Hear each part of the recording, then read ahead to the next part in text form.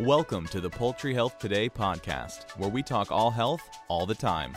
Hear engaging interviews with today's leading industry experts. Hosted by Poultry Health Today editors, podcast episodes highlight the latest ideas, insights, and advice to improve poultry health, welfare, performance, and food safety. Hi, I'm Caroline Stocks with Poultry Health Today, and with me is Isa Eyre, who's a veterinarian and nutritionist with Hendrix Genetics. Isa, thanks so much for joining us. Now, today you're going to talk to us a little about health issues in layer chicks. Now, it's perhaps a subject that ordinarily we think of in terms of managing older birds. How do the health issues differ with younger birds?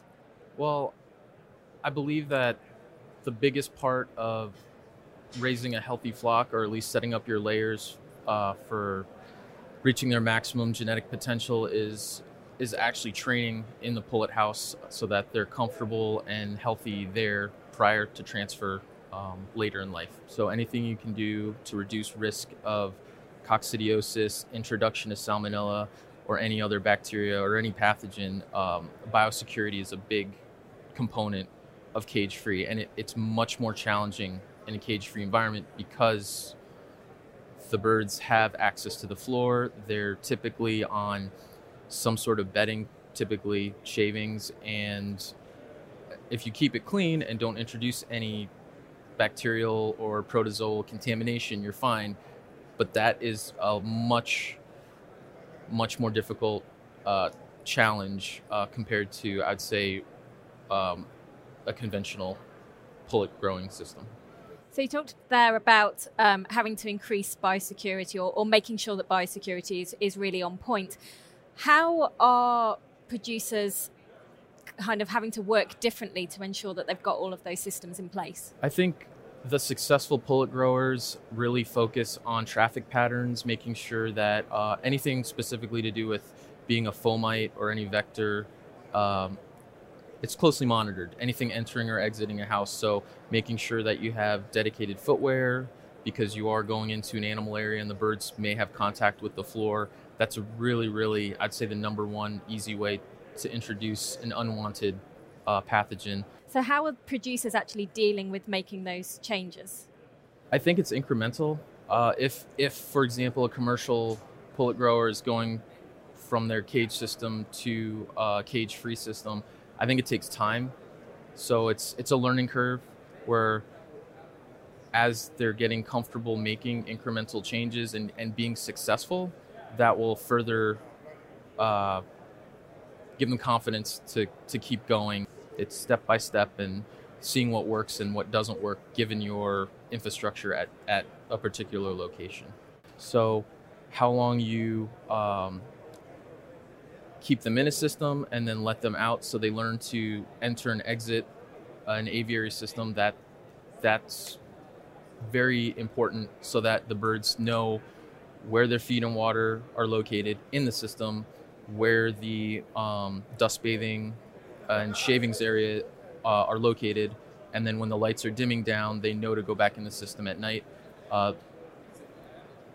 Every variety of bird behaves slightly differently, and those are things that clients and genetic suppliers, we work closely with them to help give recommendations so that they're successful and the birds understand how to use the system. And then as long as that system is similar to the lay house, we can transition those pullets to the lay house and they'll be familiar with the routine. Given everything you've talked about, what would you say are the key issues for ensuring that layer chicks have good health and welfare? And do you think that farmers at the moment have the tools to be able to do that?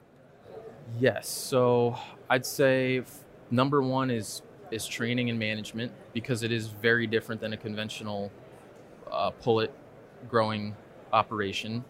So as long as you can train your birds in a system, again, that closely resembles or matches where they're going to be transferred to in the lay house, that's critical.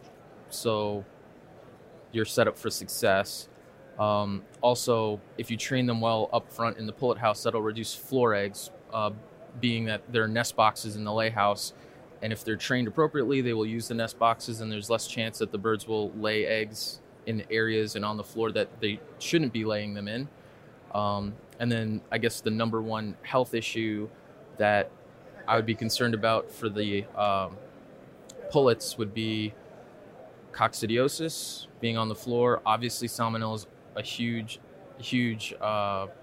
topic for anyone in the layer industry to keep that out of our houses. And then moving to the lay house and even later in grow, respiratory issues and E. coli are, I guess, come up on the radar a little bit more because they have access to the bedding and they can dust bathe. It just creates an environment that the opportunity for potential respiratory issues, I would say, is elevated. Right. So just briefly to finish, we know that cage reproduction is increasing. Do you think that producers are properly prepared to be able to deal with it at the moment?